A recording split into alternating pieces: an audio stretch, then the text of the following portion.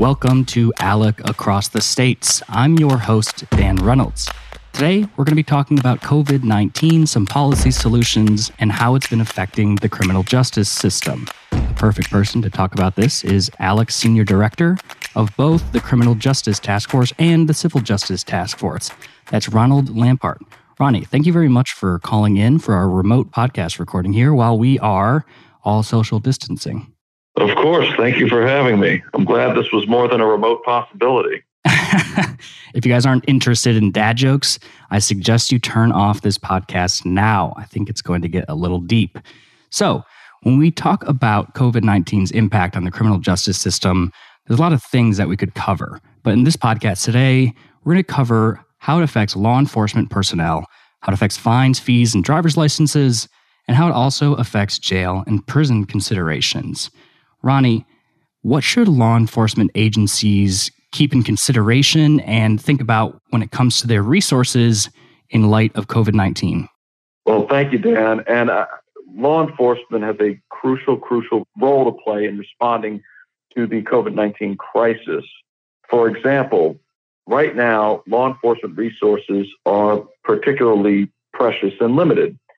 So some of the things that law enforcement agencies can do to mitigate the spread of the illness and also ensure effective and efficient responses to emergencies is to screen 911 calls to ensure that there is an emergency that requires a response from a police officer. So in normal instances, the law enforcement officer has the capacity to respond to medical emergencies and render first aid if necessary. However, given the scope of this pandemic and the number of people requiring medical retention, perhaps a response from a health provider may be more appropriate in certain instances. So these dispatchers should be prepared to screen these calls, determine whether to refer that individual to a healthcare provider or if it actually merits a response from a police officer. It would help also prevent law enforcement officers from potentially contracting the coronavirus. And if a number of law enforcement officers get sick, that could put an additional strain on the system, especially since those officers would need to be quarantined or may need to be hospitalized. Yeah, that's a really good point. And when we're dealing with a pandemic that is a highly infectious virus, any instance, any system, any new service that we can input or new way we can look at existing systems to try and decrease human-to-human contact, like screening calls to determine whether a health provider or dispatch is needed, seems like a really important first step, especially when we're still in the mindset of flattening the curve, right? Think along the lines of flattening the curves and things like that. What has maybe the CDC given out that law enforcement agencies are considering? So sure. So what the CDC recommends, at least the latest guidelines, are for screening for certain factors. This includes fever of 100 degrees or higher, a cough, shortness of breath, or exposure to a high-risk area, and potentially exposure to someone who has tested positive. This is perhaps the most obvious instance where screening is warranted.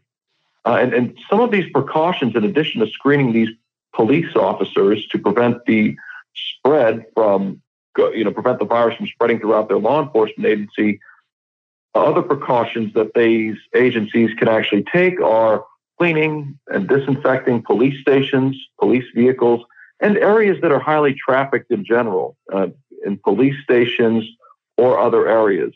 Police officers should also be equipped with sufficient medical gear that would help prevent them from contracting the coronavirus.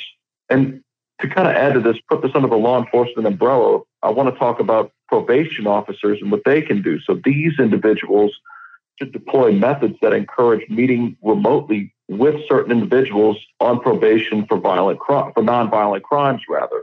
So prioritize and understand that individuals who are on probation for crimes of violence might need that interaction or might require that interaction because of public safety reasons, but also say, look, there are certain individuals who might be on probation for nonviolent crimes that could call in to check in with their probation officer remotely. And this could be done technologically. If the individual has a smartphone, it can show where the individual is, and they can discuss how the individual is complying with the terms of their probation.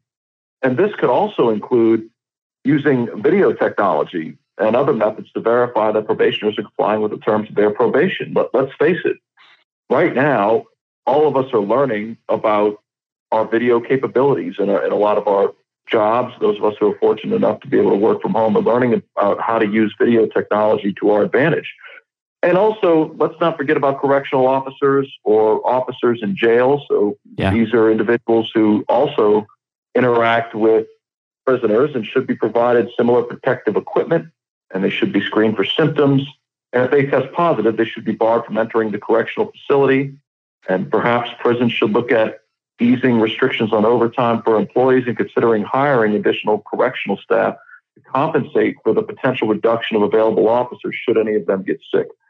Ultimately, though, all law enforcement officers should have access to medical care if they are experiencing symptoms or have tested positive for the virus. That is of paramount importance. Yeah, that's super important. I mean, we need to keep those who are on the front lines, our medical professionals, our law enforcement professionals, people who are really on the front lines of this issue. We have to keep them on the front lines of our mind as well when we're thinking about protecting them. When it comes to law enforcement officials and trainings, what sort of trainings do law enforcement officials need to understand or be prepared to engage in when it comes to COVID-19? So law enforcement officials should be made aware, and staff members of law enforcement agencies should be made aware of what to look for in an individual and whether or not they themselves are sick or might have had exposure to coronavirus, or if an individual who they've arrested might in fact have the coronavirus or might be exhibiting symptoms of the coronavirus. Sure. So some of the measure that law enforcement agencies can take is enacting written policies that actually train these law enforcement officials and their staff members to separate symptomatic arrestees from other individuals. And this should include a comprehensive plan that actually provides for transporting the arrestee to and from a medical facility or hospital to receive testing and treatment. And it's encouraging that many law enforcement agencies across the country are taking precautions to combat the spread of the virus already. And they've adopted several of these ideas. In fact, the head of the International Association of Chiefs of Police told ABC News a few weeks ago that police departments and law enforcement agencies are actually changing the way they respond to calls in cases when an officer is not necessarily needed, and maybe a referral to a healthcare provider might be more appropriate. So they're understanding the risks of having individuals exposed and understanding that their resources are, in fact, precious, and prioritizing which calls to make and how they're going to interact within the station, how they're going to separate individuals, arrestees, versus if they are exhibiting symptoms of coronavirus, how they're cleaning the police stations. It's encouraging to know that they recognize this and that they understand that they are of paramount importance, and having as many law enforcement officers available to respond to this crisis is crucial. Yeah, I completely agree. It is really encouraging to see that some of these precautions have been taken up. It's very important, and I hope more and more law enforcement agencies do begin to take up some of these precautions. Moving on a little bit here to the second segment that we outlined earlier, I want to talk a little bit about fines, fees, and driver's licenses. So ALEC actually has a model policy within the Criminal Justice Task Force that you're the senior director of, called the Resolution on Criminal Justice Fines and Fees. Can you explain to our listeners just briefly what that resolution says, and then maybe take a few moments to describe how that resolution addresses or informs us during the COVID-19 pandemic? Absolutely. So the ALEC model resolution on criminal justice fines and fees supports that ensuring that fines and fees imposed by the criminal justice system, that they're reasonable, transparent, and proportionate, and also do not conflict with the goals of improving public safety and reducing recidivism and ensuring that victims receive restitution. So what this really does is that it sets up schemes where perhaps an individual who has to pay fines or court fees, if they are complying with the other terms of their probation or of their sentence, perhaps they can discharge their fines and fees in another manner, such as performing community service. Now, right now, the situation's a little different with a lot of courts closed. So courts have recognized that perhaps these are difficult times right now. Let's face it, the entire economy is shut down pretty much. So if an individual owes fines or fees, what courts have done is they've suspended the payment of all fines and fees until the courts reopen. And this is probably going to be until a sufficient amount of time has passed after the CDC has determined that the coronavirus is no longer a threat to public safety. So what states and localities should do is they should offer these individuals the opportunity to delay their payments until they can make them, or once courts open back up and individuals are still struggling to find work, what they can do is say, okay, well, you can't find work, but you can discharge your court debt by performing community services. Mm-hmm. This has been done in a number of different states, some states such as Maine, Minnesota, and New Mexico. They've temporarily eased requirements for paying court fines and fees, or, and I'll get to this next, they've stopped suspending driver's license due to a failure to pay these court fines and fees or due to a failure to appear in court. And for our listeners who maybe want to go more in depth, we will make sure that we link all of this information in the show notes. And Ronnie actually has a great article on the ALEC website about this very topic, talking about what states can do to address the coronavirus impact on the criminal justice system. We will link to that blog post in the show notes, so go ahead and check it out after listening. But sorry to cut you off, Ronnie. Just wanted to make sure our listeners knew about that. Well, that's important. I'm glad they now know about that. So to tie in the fines and fees issue with another overlapping issue is the ALEC model resolution in support of limiting driver's license suspensions to violations that involve dangerous driving. So this resolution encourages state policymakers to revise laws to limit driver's license suspensions imposed for violations against the government conduct that involves individuals convicted of dangerous driving offenses, such as driving under the influence, or if the individual has multiple moving violations. So many times, as you'd imagine, fines and fees are often a penalty for failing to pay fines and fees can result in the suspension of a driver's license. So many states have begun to address this issue. Last year, Montana passed a law, or enacted a law rather, that said that they are not going to suspend a driver's license for conduct unrelated to dangerous driving. And this includes the not suspending a driver's license for failure to pay fines and fees.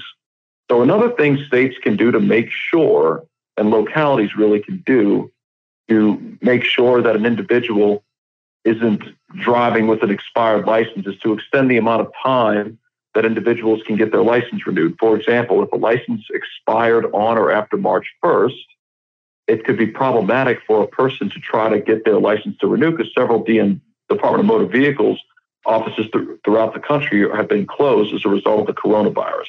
Right. Making it almost impossible to renew your license in those instances.